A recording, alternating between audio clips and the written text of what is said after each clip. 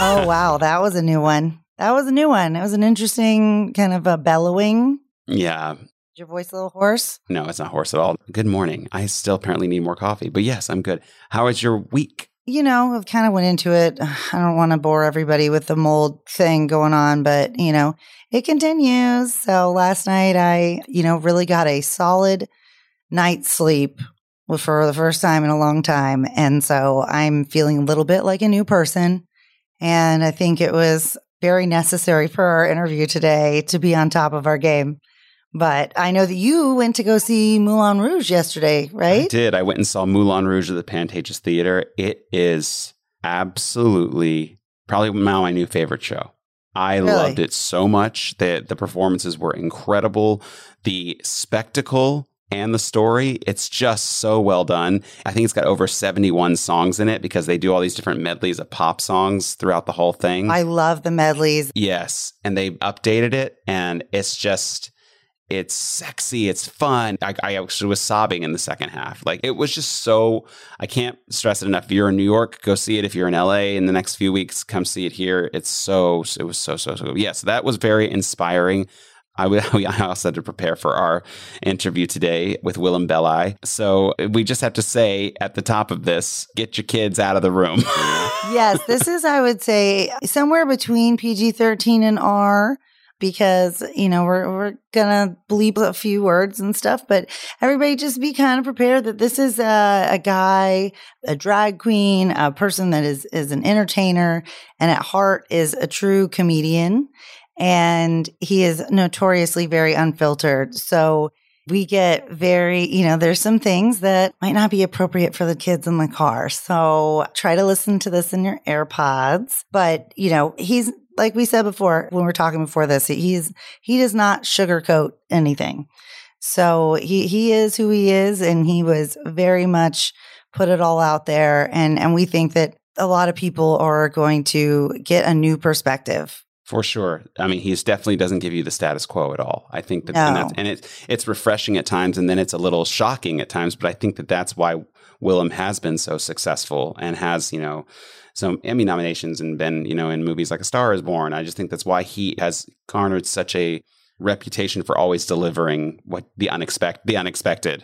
And like I said, I say it throughout this is, his list of the things that he has accomplished, how many projects he's worked on. Like, I just don't even know where he gets a time in the day because he's a singer. He does parody music. He has a YouTube following. He's got all these things going on, and he's slowed down a little bit lately, but even his version of slow is like everybody's version of a hyperspeed. So yeah, we spoke to him today. He was in Toronto filming a TV show, so he's constantly working. I think I'm going to go ahead and tell them a little bit about Willam Belli. Tell everybody. So what he says is, the less you know, the better, but here it goes. After being disqualified from a cross-dresser game show, RuPaul's Drag Race, Willam found success anchoring shows for MTV, Logo, and AOL while appearing as an American Apparel ad girl, Sephora model, and Magnum ice cream lady. He's performed hits from his #1 Billboard charting comedy album on 5 continents, spent a few nights in jail, and enjoys writing in the third person while rewatching old episodes of Nip Tuck he was on. Willam also likes to cry about how he lost both of the Emmys he was nominated for in 2020 for his acting and makeup work on Netflix's Eastsiders. His first book, Suck Less, Where There's a Willam, There's a Way, missed the New York Times bestseller list by less than 100 copies. You might have also seen Willam on YouTube because, who knows, maybe you're one of the 250 million views. And if not, please subscribe. He is the co-founder, co-host of Race Chaser and Hot Goss on the Mom Podcast, or MOM Mom Podcast Network, which produces 10 LGBTQIA plus podcasts a week. Willam can be found on Twitter, Instagram, Facebook at Willam, Willam, and in the very small indie film, A Star Is Born. I love how you put that as a star indie film. Yeah. So him. Please welcome to the program, Willam Belli.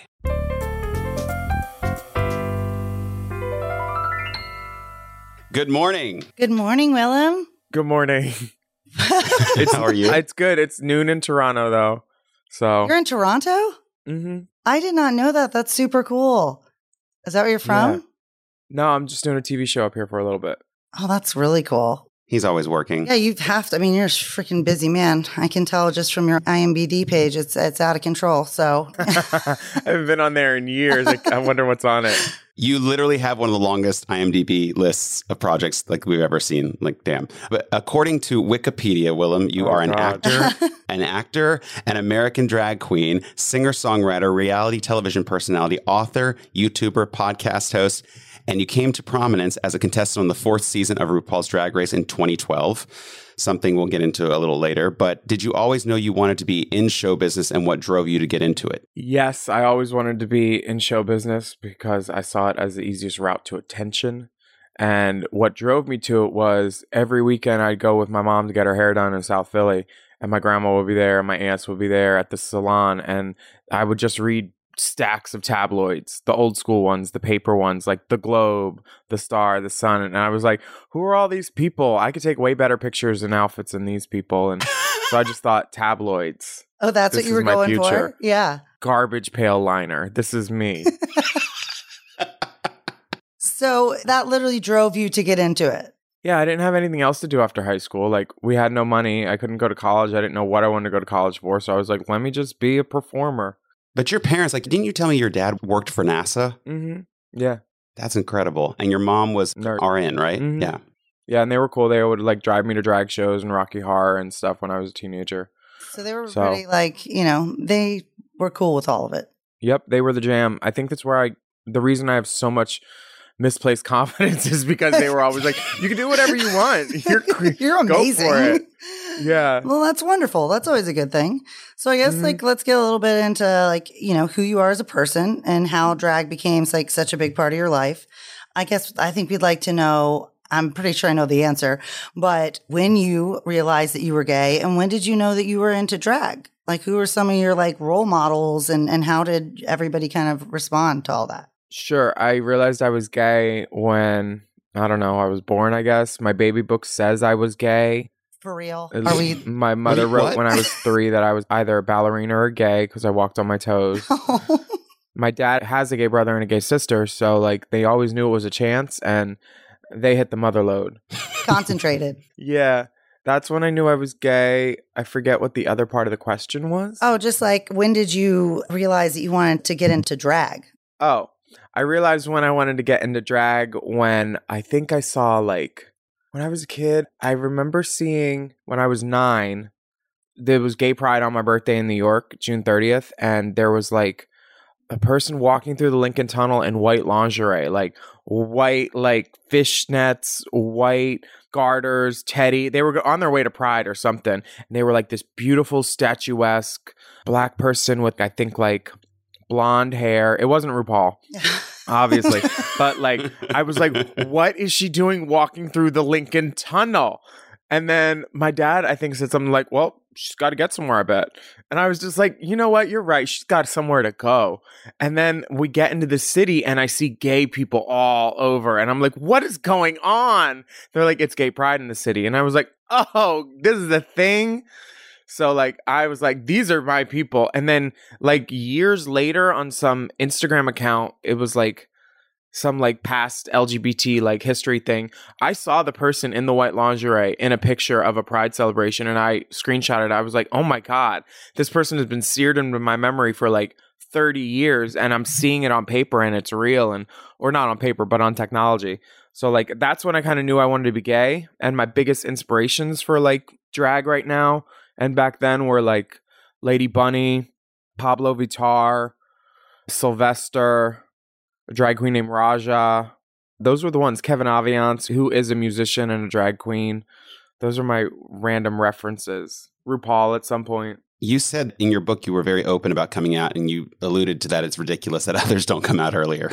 I feel like living your truest experience is like not to be sneered at, but I mean, some people have to stay in the closet for lots of reasons. I don't push my timeline on anybody, but freedom is the best taste in the world. Right. Other than shame, because shame tastes good too. Depending on what it's flavored with. But only during, not after. Yeah, you got to spit it out. Exactly. Oh, God. Well, speaking of shame, listen, you've been very open and unapologetic about, well, most things. But one of those things is that about you are, quote unquote, you called yourself a hooker, and how Pretty Woman was the touchstone in your life when you were younger, between the ages of 17 and 19. But you said in your younger years, you were also a blackmailer and a scammer. What exactly does that mean? And what conditions in your life caused you to go to such extremes? Oh my God. I was like, if somebody fucked me over or did something to me, I was like, I'm gonna get him back. I used to be like V for Vendetta, hardcore. And when I was like a young kid, I was like 12 with AOL chat rooms, unsupervised on the internet. I would like, try to hook up with guys. And I went to hook up with one, and he clearly was not his picture. I was 12, said I was 18. I was a liar mouth and a little scammer, even back then. And well, I think at that age, a lot of people, I remember being in AOL chat rooms, being like having no idea like what people were really doing in there, and putting age, we were the first sex, generation. What was it? It was like internet. you had to put like age, sex, male or ASL, female. yeah. And I remember being in chat rooms being like, oh yeah, I'm totally 15 when I was 12. Because I think we can all kind of relate to that, at least. I now never thought of it as being a scammer though, but yeah, we were all doing that.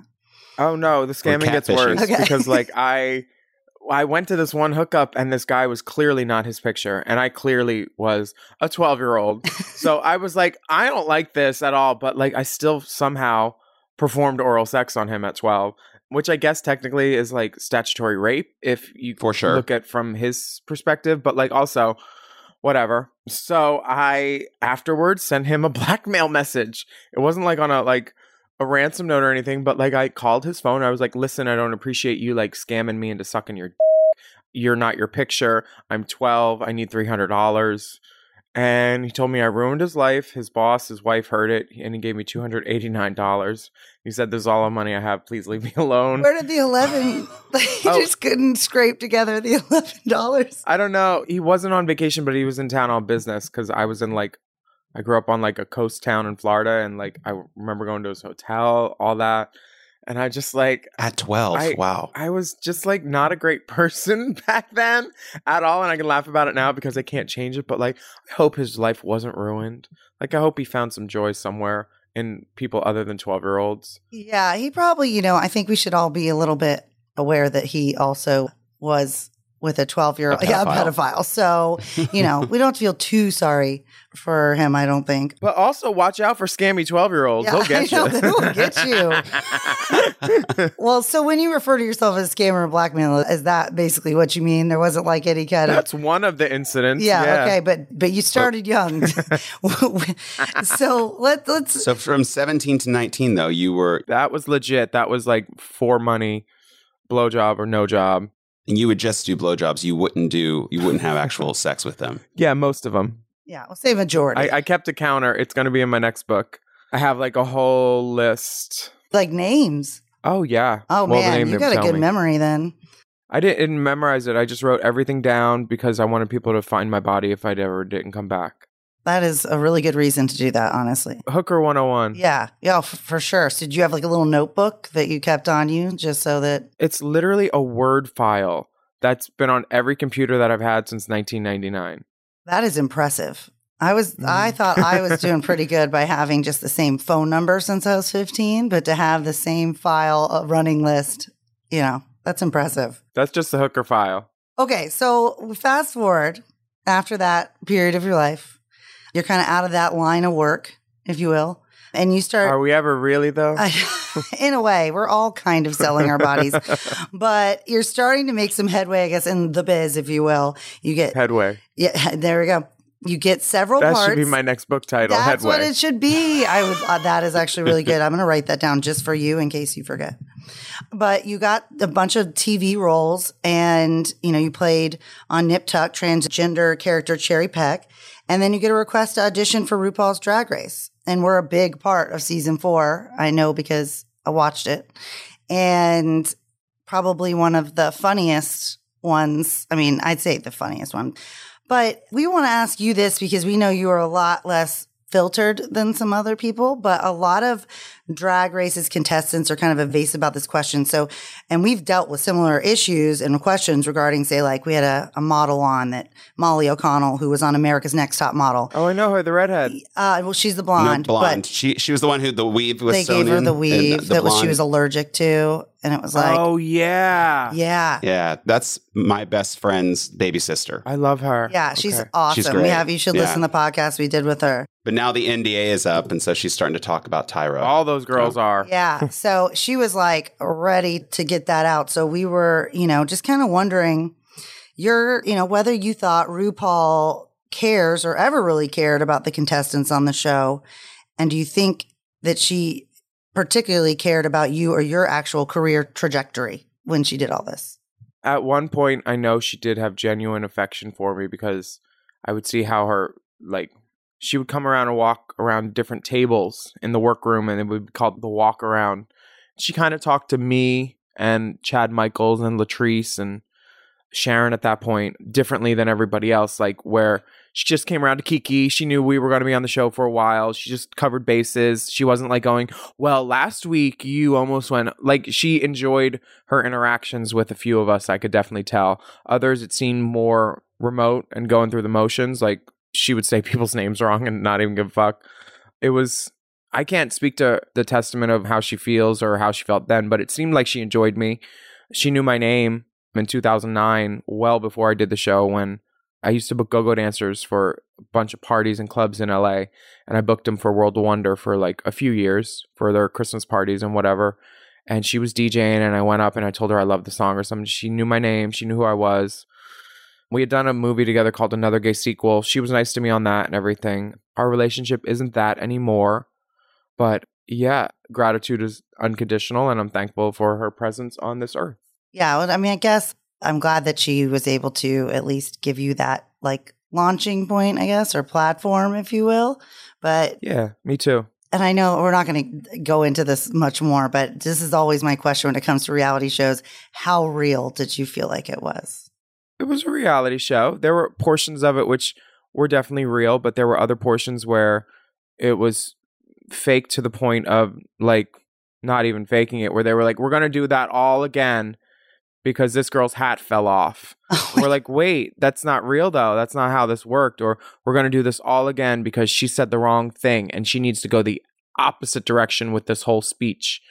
Like, there's certain things where you're like, you can see the fingerprints later if you watch it back and you were there and you were like, that didn't happen like that at all. There was a point where I tried to lip sync for a girl on the second episode because I was like the team leader and I got called safe, and that's when you normally go to the back of the stage. But instead, I launched in this whole thing like, hi, I want to take accountability for this. I'm the team leader, XYZ, XY that. And she didn't even look at me, and her voice just raised like a tenor a little bit. And she went, "You're going off script, darling." And I just literally said, bye. And I hit it. And the portion that they use in the programming is they call me safe, and then they cut out the next 30 seconds of me talking and her like huffing and puffing before she doesn't even let me finish and just cuts me off and says, "You're going off script, darling," and yells it at me.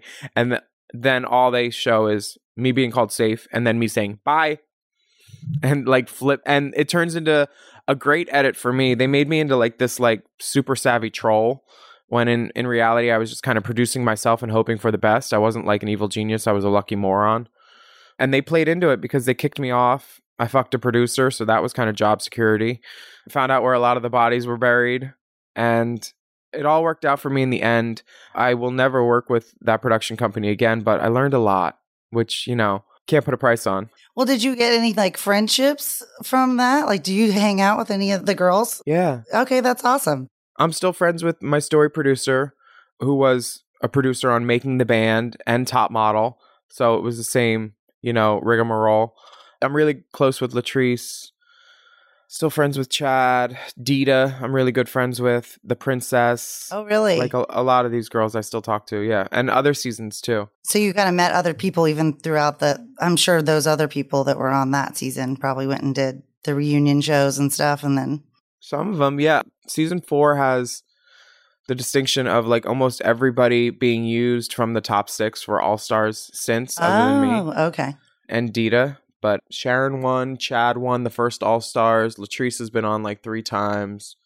They haven't used Dita yet. I don't know why. They haven't used me. I do know why. Kenya doesn't do drag anymore. Yeah, that's Drag Race. Well, Willam, after Drag Race, you went on to do so much, and we're not even sure how you had that much time in your day to do all this, but you started making music, you started a Evil YouTube never career. sleeps. That's right. A podcast, and you wrote your book, Where There's a Willam, There's a Way. You even make a perfume. I mean, the list goes on. But in 2018, you landed the role as Emerald in A Star Is Born alongside Lady Gaga and Bradley Cooper. Can you tell us a little bit about that experience and what it was like working with such amazing talent, and what were they like on a personal level? I think I landed the role in because I remember we filmed it in May of 2017. Right. I landed the part, and I think I auditioned in January, and then there was another like thing in February or March, and then I booked it, and I was doing all my wardrobe stuff, and then they called me the morning of, I was at Tom Daley's wedding in England, and the night before we had a rehearsal dinner, and I was talking to this producer that had worked with Bradley Cooper on other stuff. His name's Bruce. He's really cool. And he's like, oh, I did Silver Linings with Bradley. Tell him I said hi. And I was like, okay, cool. Yeah, sure. Great opener. And then the next morning I wake up to a text that says, terrible, terrible news. All your scenes have been cut. I'm like, what? Huh? I can't go to this wedding and be happy. I have to go to the wedding because it's my friend's. It's a destination wedding. So I go down. The first person I see is this producer, Bruce. He's like, hey, how's your morning? I was like, terrible. Tell your friend Bradley I should be in his movie. Like, all my scenes gone. Like, to go from like being in a Lady Gaga movie in your head as a drag queen to being in a no movie. Yeah. It's horrible. Yeah. So then I get home 3 days later, and they're like, they check in your avail. They want to see if you're available. And I'm like, sure. What else am I doing? So Gaga apparently fought for the drag queens to be in. She was just going to be a waitress in the movie. That all changed. We got back in. We get to the set. Shangela and I were like doing our thing. Once we got there, they said, throw the script out. We're like, do we need to hit these lines at all for like a beat thing? Like this info? And they're like, no, just do what you do in a dressing room.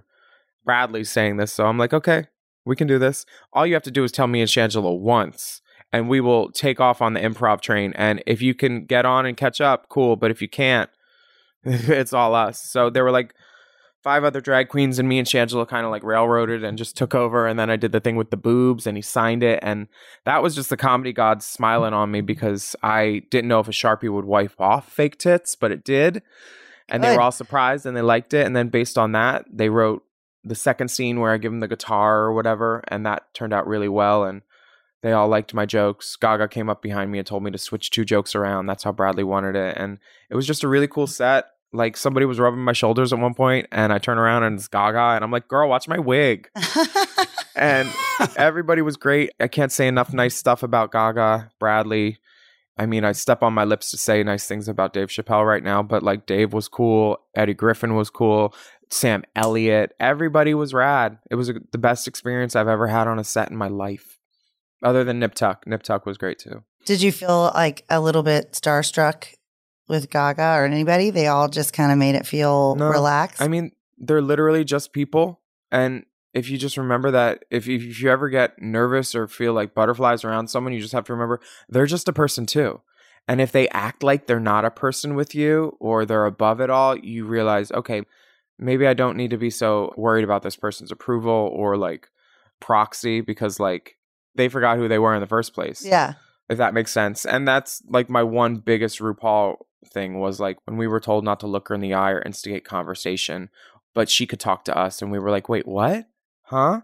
She's a person. She's a drag queen. We're all drag queens. Like, LCD, lowest common denominator, like, did she forget? Like, that was confounding to me, because like drag is like a social thing. Like usually drag queens, they do what they do because they like making people happy, or they like to make them think. If you're Sasha Velour or something, you know, like some people do it for like high art, and I get that. That's not me. I do it to make people happy, to make people have a good time. And when you do something that is the antithesis of making someone have a good time, which is like if someone introduces themselves and you look them up and down, refuse to shake their hand, and like refuse to acknowledge them, like that, I just don't understand all the time. But it's not my job to try to understand what makes other people tick anymore. And I've stopped trying to do that. And I mean, I'm sure RuPaul Charles has worn the armor, because she was the drag queen forever. Like, she was the poster child forever. And maybe going through all that in the 80s, 90s, it was tough. Yeah. And maybe she just was like, I don't need any more friends. I'm not here to talk about anybody's experience other than my own, but I do know a lot of people that were around her in Wigstock in the 80s. I read her book, which talks about her stealing an air conditioner from Lady Bunny and her friends. Like, anybody that steals an air conditioner in the summer, I don't trust them. That is rude. And then all the people around her in the 80s and 90s were always... whenever they see me, the RuPaul subject always comes up because they're like, I love what you do and how you gave it to them and blah, blah, blah. And I'm like, I'm past that. That was a decade ago. But like, I'll listen to your stories. But none of them particularly remember RuPaul as like the happiest creature in the room from the stories I've heard. They're like, she was always kind of a bitch and always like wanted to be... I'm done talking about her. Okay. Yeah. I need to stop talking about her because I will say something that I'll regret. I'm so grateful for her being put on this earth when she was, and for everything that happened, because, without her footprints, I wouldn't have a trail to follow, kind of, if that makes sense. Yeah. But that's where the paths diverge in the woods, honey. Yeah. Well, I mean, eventually you got to just go let people be who they are. I mean, there's, only so much pontificating you can do on it, or it's just like, then it becomes your problem.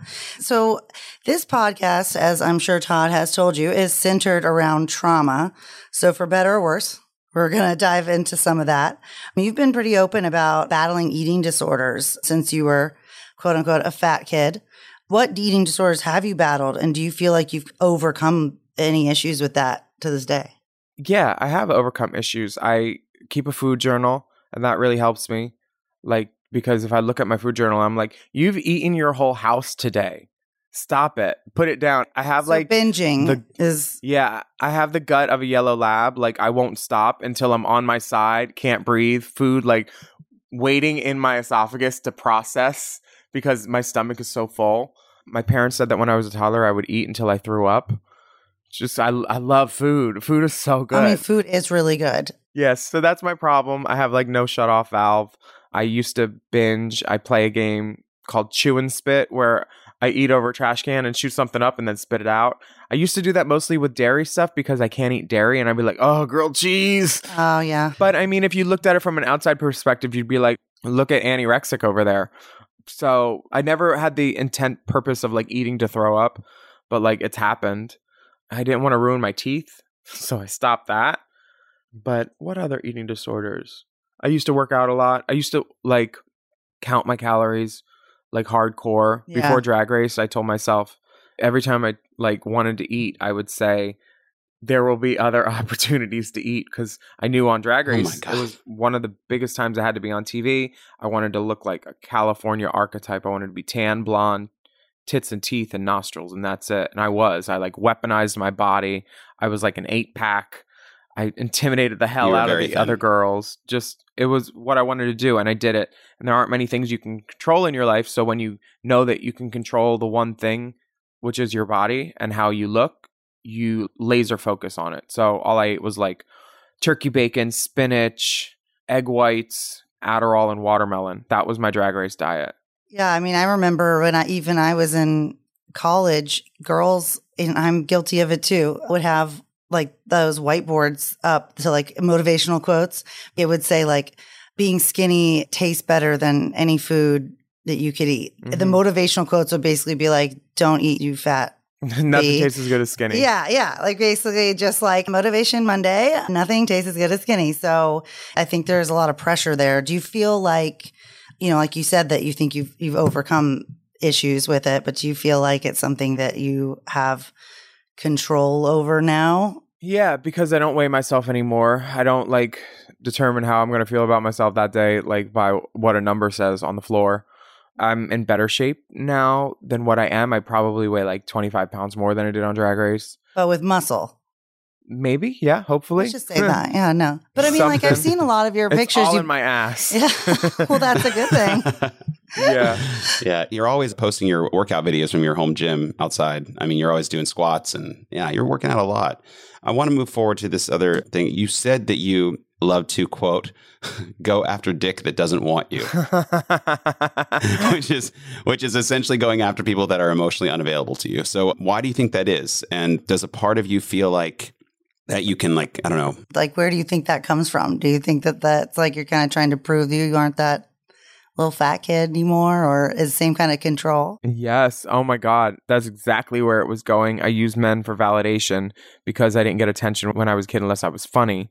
Like nobody cared about my looks. So I think I was definitely like, you know, the unhealthiest story in the world, using men for validation. And then if they don't want you, you want it even more. You're like, oh, that one, I need that one. That one that doesn't like me. That one that doesn't text me back except at like 1:30. Yeah. You know? Yeah. And did you ever feel like you kind of needed like this, you had this desire to like fix someone, like you knew it was wrong? I'm a Cancer. We love to fix. Yeah. We love to fix. But I think that's just because we like being in people's business.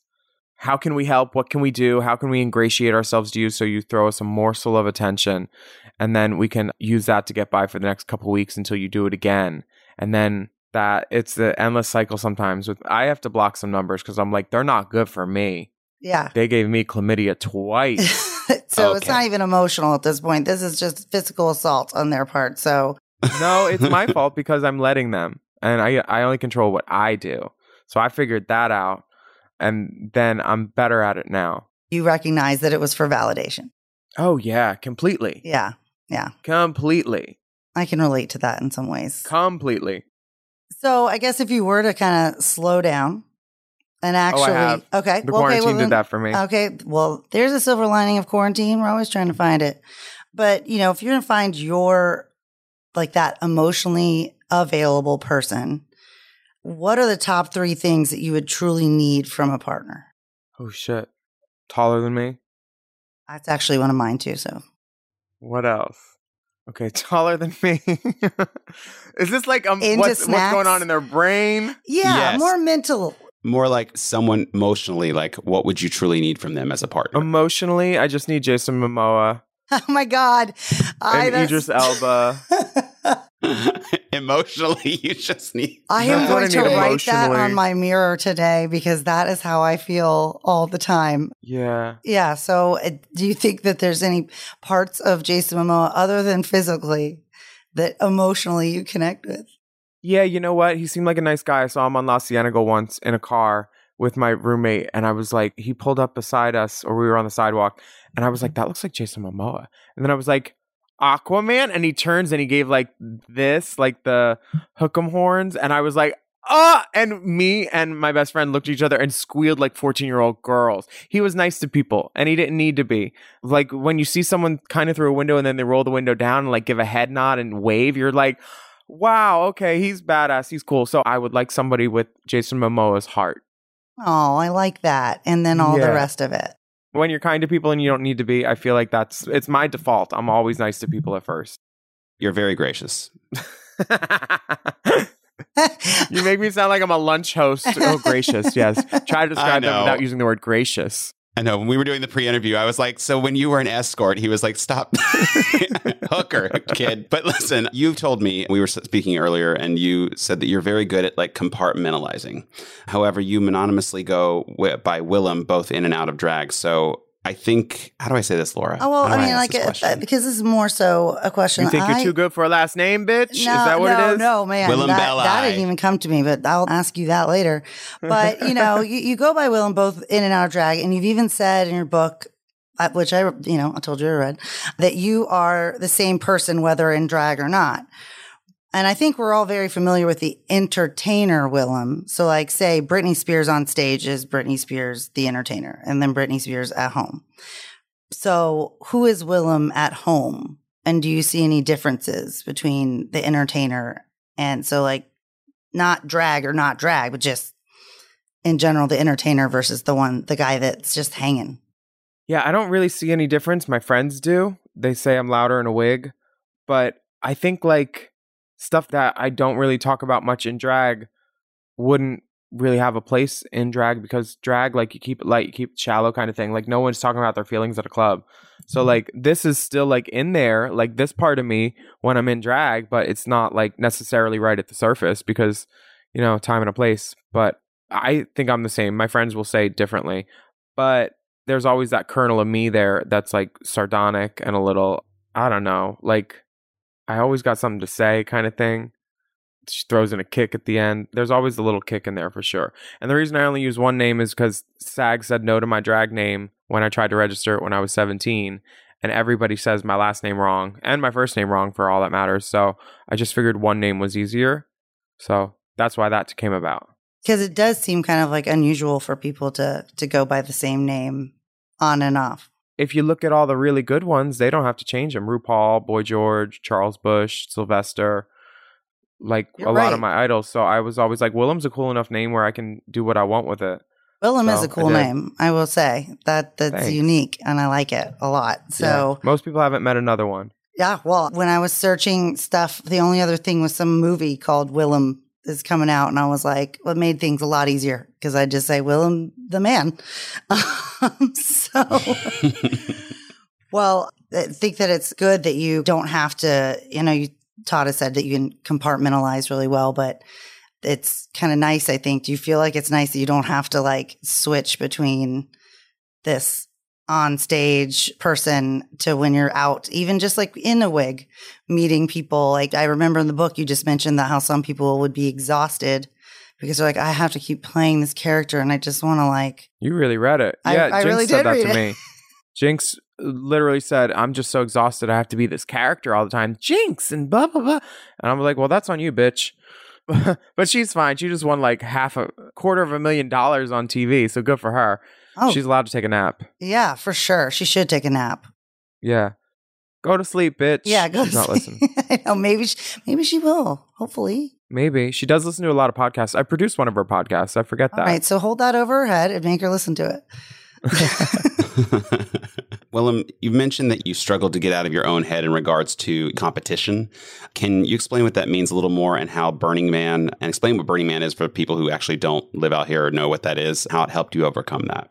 Sure. I used to be very competitive with others in my field and create false narratives in my head about like, oh, she got this job. You're not going to get this. They don't like you. FY. All that kind of stuff. It was only encouraged by a former manager who wasn't that great. Like I would see emails where like he would tell people I wasn't available when I was. He would send other girls instead of me to jobs that requested me. And then the promoters would contact me and I'd see it. And I don't know what was going on, but it wasn't good for me or my self-esteem. I'm no longer with that manager. And I was in a girl group. And when we broke up, this was like 2014, I think, or 2015, he told me nobody wanted me and I wouldn't work without the other girls. And that was like damaging to me because I was like, what do you mean I won't work? I wrote these songs. I'm always going to work. No, someone's always going to want me. And I think to prove a point, I didn't work much for a month. And then he started giving me gigs back when he realized I wasn't going to say yes to any more girl group gigs. But he held it over my head that like I wasn't going to work. And it kind of damaged me, my self-confidence, not having my two best friends with me on stage. So I went to Burning Man. I like wrote stuff on a paper. I burned it all up. I tried to like have like the ethos of an artist and like use Burning Man as like an arts festival and not just a place to do drugs, like a place to reconnect like spiritually with like your path in life and like not necessarily like pray to God or whatever, but like believe that there's like a higher power out there or something instead of just a spinning rock in the middle of whatever we're in. So like I kind of like gave in and said, I'm going to be a good person. I'm going to stop scamming.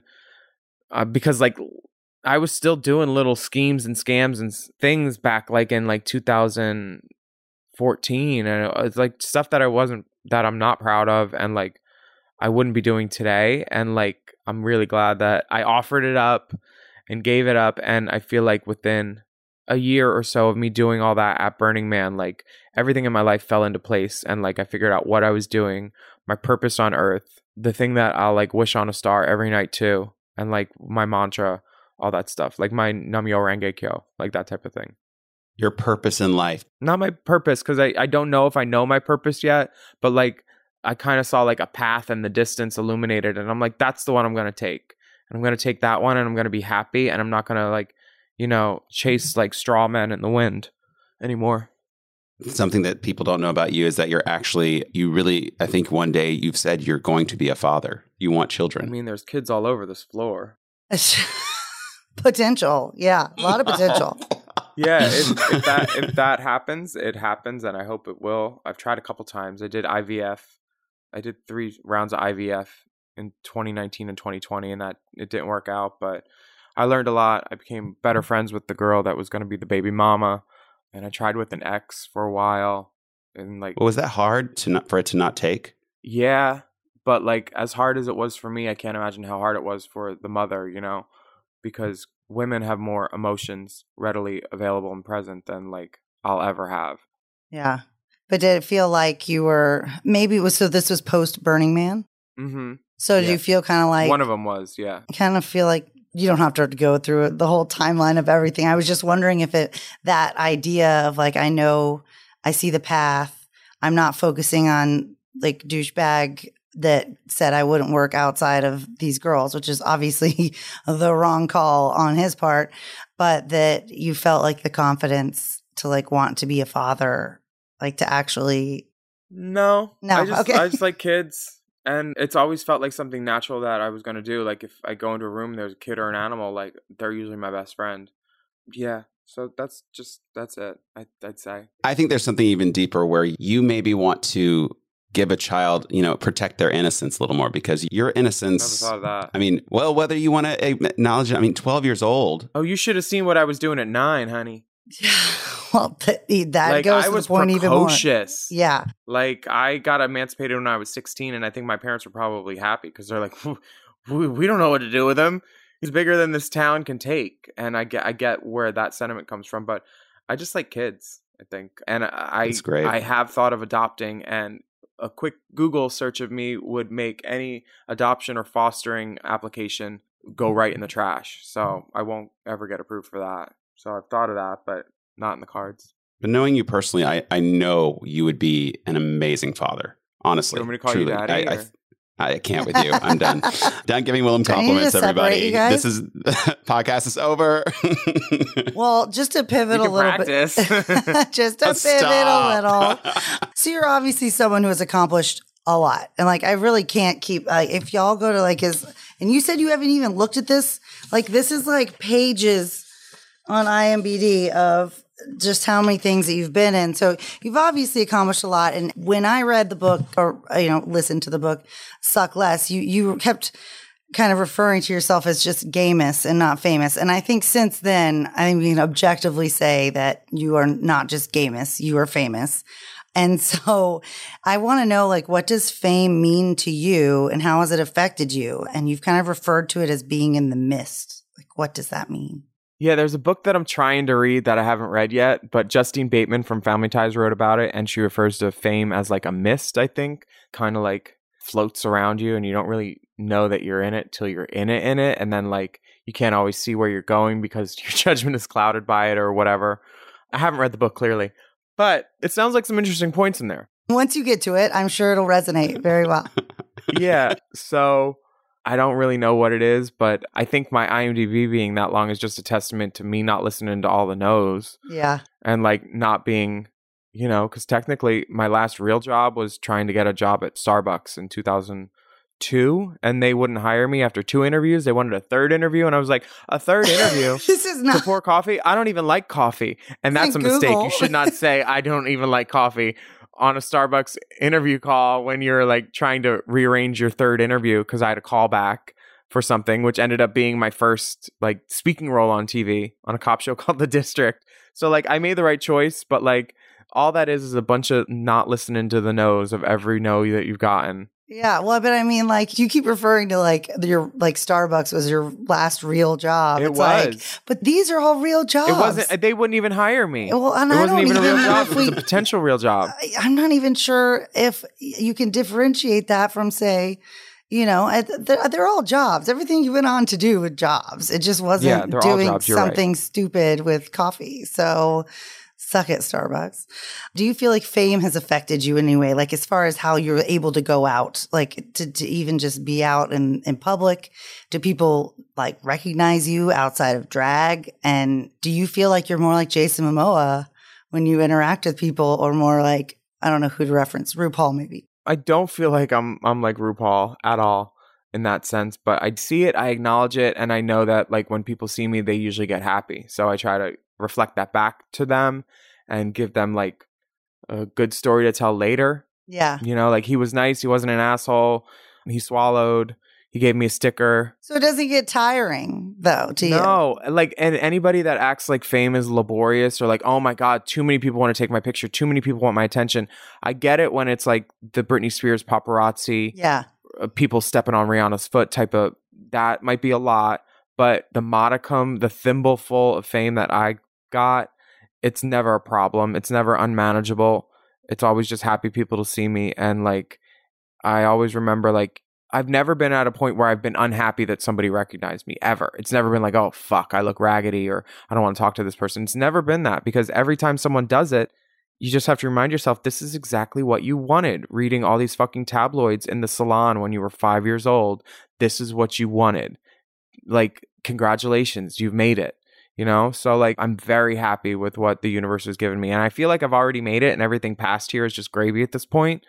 Like, I'm just going to keep doing what I'm doing and saying yes to things and more new things. I'm trying to buy an ice cream truck. Oh, tell me about that. What I know, what to really prompted enforce the you eating to do disorders. that? I'm going to park myself under the soft serve machine and not come out till fucking spring. So it's more for you than to actually sell ice cream. I think it'll be great in Palm Springs, where I have a place like to go around to gay pool parties and try to make bottoms eat dairy. Especially since you have a dairy. And ruin everybody's pool. No, I'll have dairy-free options. And I used to be a Magnum girl for that Magnum ice cream company. Oh, okay. I went to Cannes and did like one of their commercials, and like it was a great commercial, and like they sent me a little Magnum cart for my gigs to like wheel up and down the line and give people ice cream, and I was like, I like this. And so I want to be an ice cream lady. It's kind of like your desire to just make people happy in general. Just, you know. Who doesn't like ice cream? And I'll sell poppers too, probably. Yeah, so well, nice. Some people need those. You referenced in your book too that you really wanted at one point to be a clown, and you're like, if it wasn't so, I am. Yeah, well, but not in the sense that you're wearing like a squeaky nose and. Not every clown wears that, but I do consider myself true. a clown, to the point where somebody asked me what I did a couple days ago. We were in a room full of people, and some of the people knew I was a drag queen, and this person obviously didn't know. He's like, well, what do you do? Have you done drag before? Because we were talking about a drag thing. And the room was. And I was like, oh. I told him I was a prostitute turned clown. He's like, oh, cool. How's that going? And I was like, great. So you didn't even really answer the question, but you did in your own way. I answered. Yeah. He just, took it for what it was probably instead of. But when I answered that, it was a flippant answer, and the people way more famous than me in the room laughed because they knew I was a drag queen. And it was kind of for effect, but it was true too. Like, there's a grain of truth in it. For sure. Do you feel like you've healed from the quote unquote trauma that you've experienced in your life, whether it was eating disorders, getting out of your own head completely, or do you think that there's still work to be done on that front? Well, I picked the scab. I'm not chewing it, at least. Yeah. Right. But I think I'm good. Yeah, I recognize my shortcomings and my flaws, and I'm not afraid of them, and I try to be better. So you feel you're pretty honest with yourself? Oh, yeah. I can't lie to myself. I'm too forgetful. I won't remember. It's so true. I love that too. Yeah, like affirmations I say every morning in the mirror. Just wake up and lie to myself, and maybe they'll come true one day. Like I'm trying to be well balanced and like do all that stuff. Thank my feet after my gigs and the universe that like it held me up and got me on stage. Living your dream out right now. Definitely. And despite all it seems like too that you just have an incredible amount of, I'd say, like kind of adversity, and like you can overcome adversity very well. And I don't know if maybe some of that is just personally like that you have that motivation, or if some of that is, I think maybe you were a little bit more self-aware than a lot of people at an early age. I think it accounts for a lot of things. The self-awareness, the white privilege, because I definitely benefited from that, unfortunately, and luck, being in the right spot at the right time. It's a lot of that, like just, trying to work every connection that you have. It seems like you're kind of one of those people that you handle it as they come, and you've never really, I don't know, like lied to yourself from the beginning. You were aware of what you were doing when you were 12 and scamming that guy. Well, 12-year-old me would be very proud of myself. He would probably, if 12-year-old me met 40-year-old me, he'd probably say, work. And then he would probably try to blow me and scam me for money. And then he'd be like, can I get tickets to your show? Yes. I think 12-year-old me would be very happy with what has become of 40-year-old me. That's awesome. For sure. Yeah, you definitely evolved, for sure. Have I? Yes. Well, let's hope. Leave them guessing. Well, tune in next week. Yeah, exactly. So we do know you're very passionate about certain organizations, some of them being, GLAD and LGBTQ Rimberg Theater. Can you tell us just a little bit about those and like why they matter so much to you and what you want everybody to hear about them?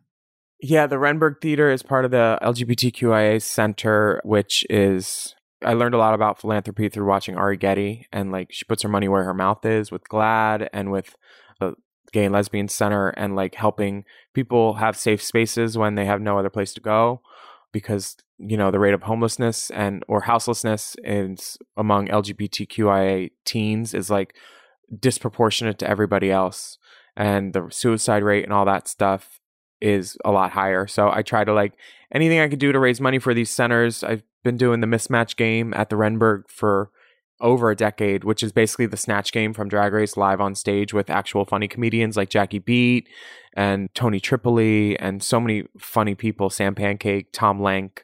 So I get to be a part of that and raise money for them. I've been doing that for years. So if you got any coins, send them that way. For the Girls, which is trans housing for people in New York that don't have a spot to stay. Yeah, just, if your platform's big and you can use it to yell about stuff that needs attention, why not do it, right? So that's what I do. Yeah, that's what we want to give everybody that comes on here an opportunity to spread that word. So, we'll put all the links to those things in the show notes. And if you have any other like causes that you want us to put links in the show notes for, we just want to get it out there that, that people like you and other high status figures that we're all trying to just help each other. Some of us, yeah, a lot of us. Yeah, some of us. So the good eggs. And so you're a good egg. And I know that you want to help these people go through things that, you probably experienced yourself and or just know that you or didn't because you had a certain level of privilege. So we want to, get the word out. So we'll put all the links to that for everybody to go check out those things. And cool. My favorite cause is me too. So like, don't forget my podcast links. Race Chaser and Hot Goss. Yes. Oh, those will all be on there twice as well. a week. Yes. All that good stuff. Of course. Give to the cause. Yes. Don't worry. That'll be first because you got to take care of yourself. Apply your own oxygen mask first. So how else are you going to help everybody else? We do have a sort of a tradition on the show, a sort of a palate cleanser after talking about so much heavy stuff. So the final question, and it's a question of the day.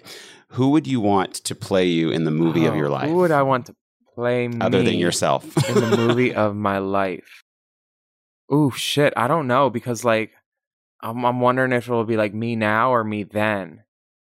Well, you could, it'd be the continuous thing, but you could pick somebody to play earlier and then maybe somebody I've never to play thought later. of that. I've always thought who I would play because I do look like some historical figures. I kind of look like Robert Plant. I look like Avicii. I look like a guy named Jabriath who was like the first gay guy signed to a major record label as a gay guy. He died, but like we all kind of look alike. So I've thought of myself playing other people, but I've never thought of who would play me. If we're going with colorblind casting, Rihanna. Okay. I identify with her don't give a fuckness and her essence. So yeah, maybe Rihanna. Amazing. Rihanna. I love that I answer. didn't say her name right. Rihanna. Is that really how you're Rihanna, supposed to yeah. say it? And I've been saying it wrong this whole time. I saw an interview where somebody was like, why do you let people say it wrong? She's like, they say it different, blah, blah, blah. But RuPaul says it right, and that's where I learned to say it, Rihanna. And I did a music video with her, too, and she didn't even correct me. I remember calling her Rihanna. But it might be like girls so like Tara, Tara. I don't feel as bad that I've been going around saying. Yeah. Yeah. Cara. Speaking of music videos, I remember I jumped out of my seat when I saw that you did a video with Little Mix. Oh, you like them? They're great, aren't they? Oh my God. Y'all were great in the video. I love that song, too. Yeah. It's been really nice being friends with those girls. Jade, especially. Is really cool. She's my drag daughter. Oh, really? Uh-huh. Yes, she is. Well, we can't thank you enough. Like, honestly, yeah, this stuff's important to talk We about. appreciate you being so vulnerable so and open with us. People have something to talk about on Reddit later about me, too. Yeah, no, of course. It'll get into the tabloids. It'll all be fine. One can hope what's manifested now. Let's go to Burning Man and throw it into the fire, and then it'll definitely happen. Can't recommend it more. It's great. Yeah, that's awesome. We'll definitely have some links to Burning Man because I don't think we fully explained to everybody what that was. If you're intrigued, check into it. It's an experience. It's an arts festival. It takes a lot of work to get there and do it right, and it'll make you radically self-reliant in the future. I love that. Awesome. That's a really good phrase. Well, thank you so much for sitting down with us. This was a blast, and I can't wait to see what's next. Lunch, I think. Yeah, that sounds good. All right, Willam, have a great day. Bye. All right, bye.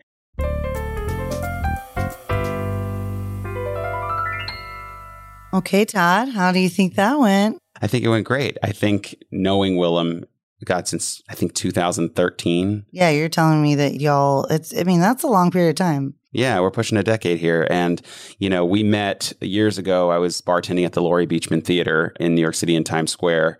And the night before, Joan Rivers had just done her set.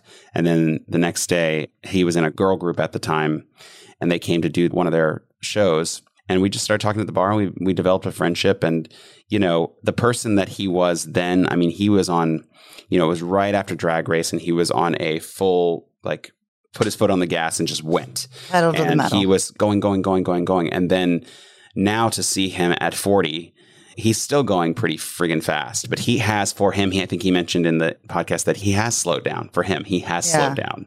But yeah, how do you feel it went?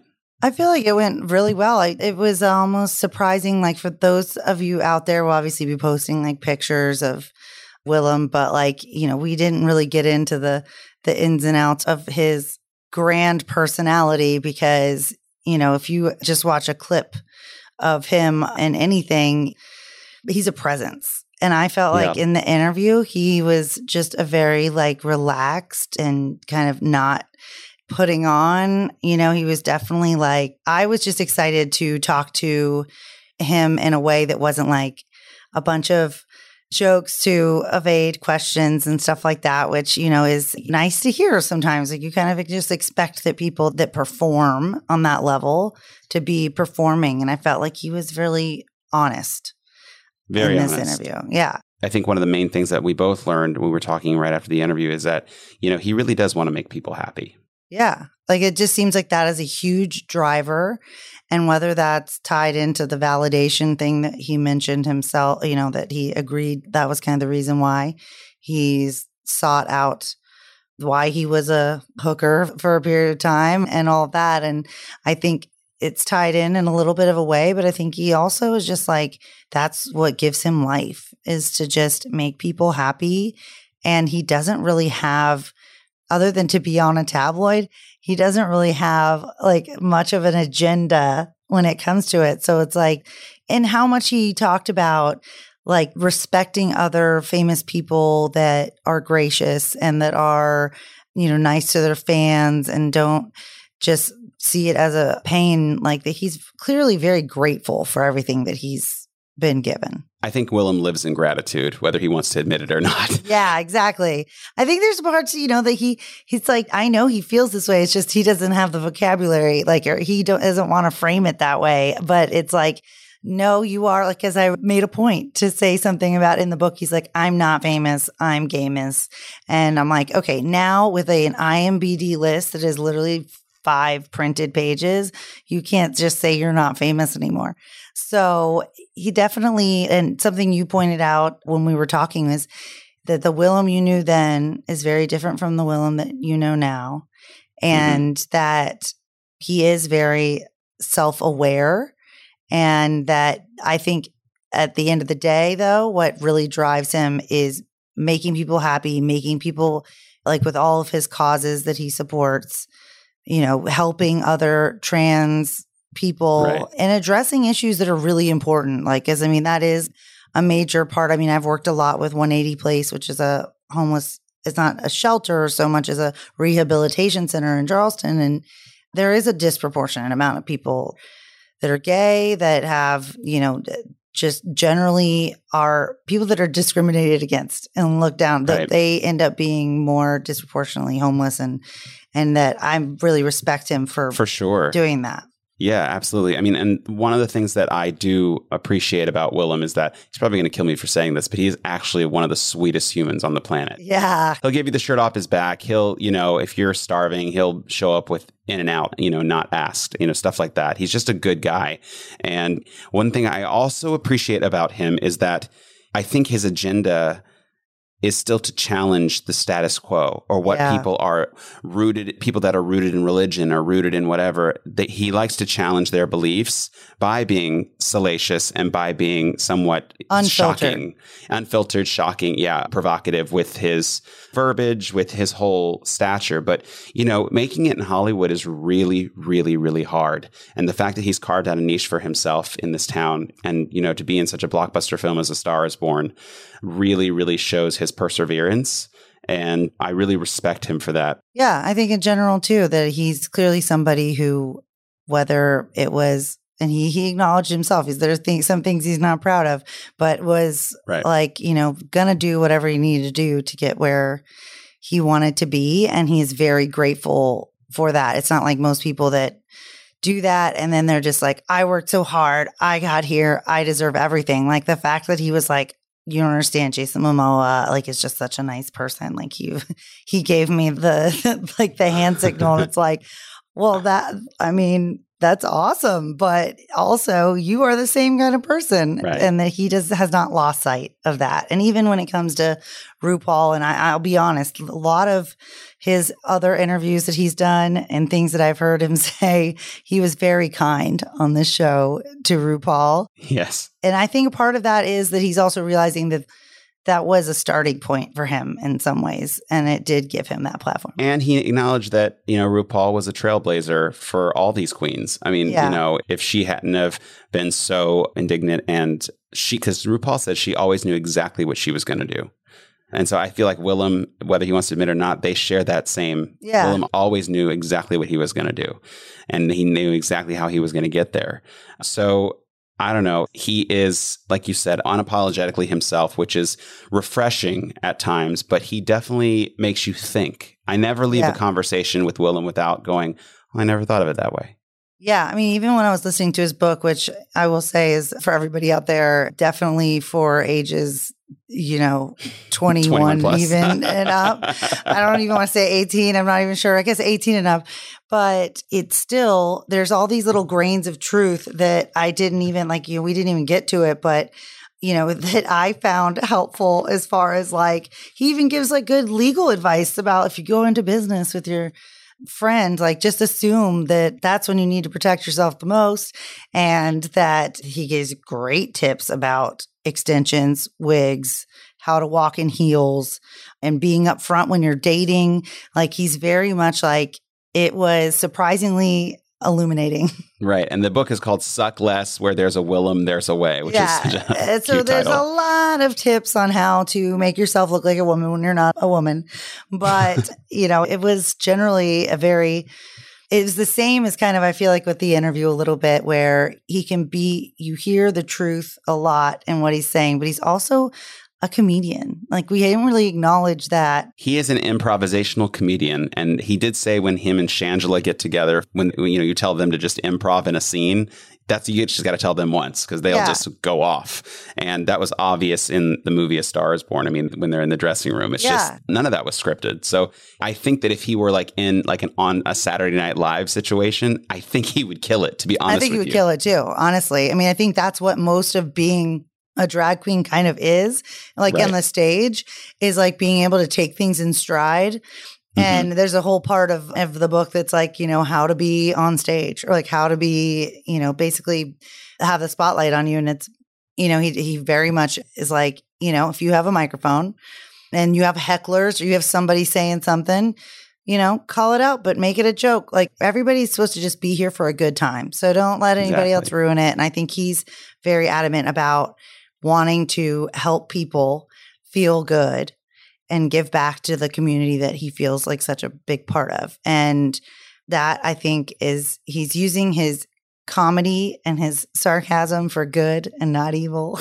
Right. And what did he say? Evil takes many forms or something. He's very funny. Yeah. You know, but he is not everyone's cup of tea. And people that listen to this podcast, you might have been like, what was that? But you know what? I'm glad you heard it, because maybe we all need to challenge. Maybe we need to step outside of our bubbles every now and then and meet somebody who's not just giving you the status quo. Exactly. It like, this isn't just reading a script, isn't just, you know, we've had so many wonderful guests that have been extremely genuine and open and vulnerable. And we're not saying that anybody has had this different kind of agenda push, but it is, I think, something that needs to be heard. Like I think all of our episodes need to be heard, that you can pave your own way and not have to be like, well, it was really hard. And this and that. Like he knew who he was. He went for it.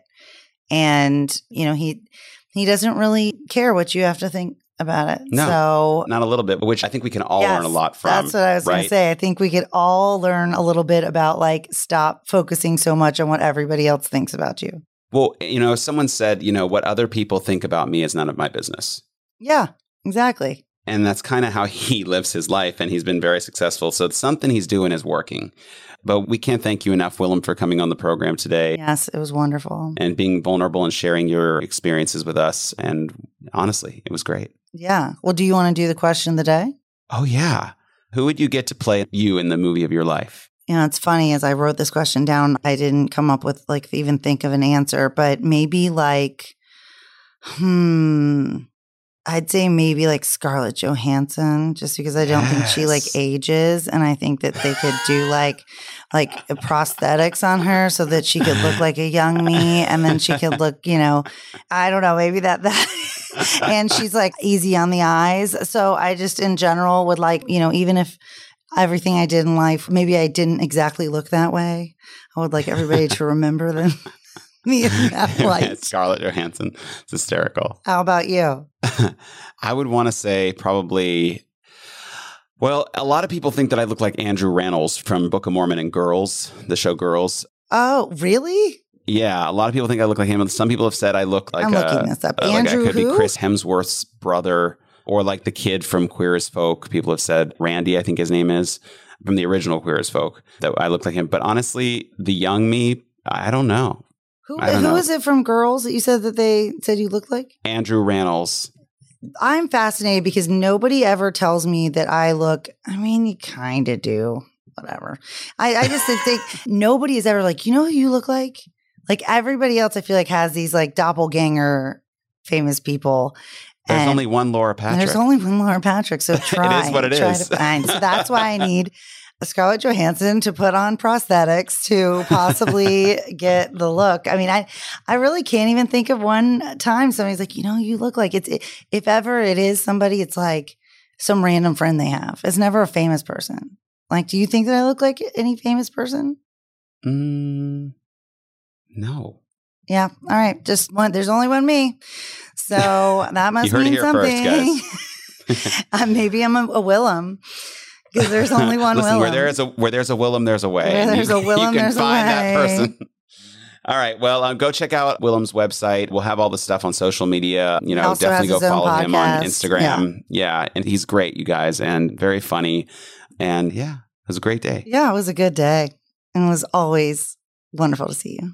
You too, honey. Have a great day. You too. Love you. Bye.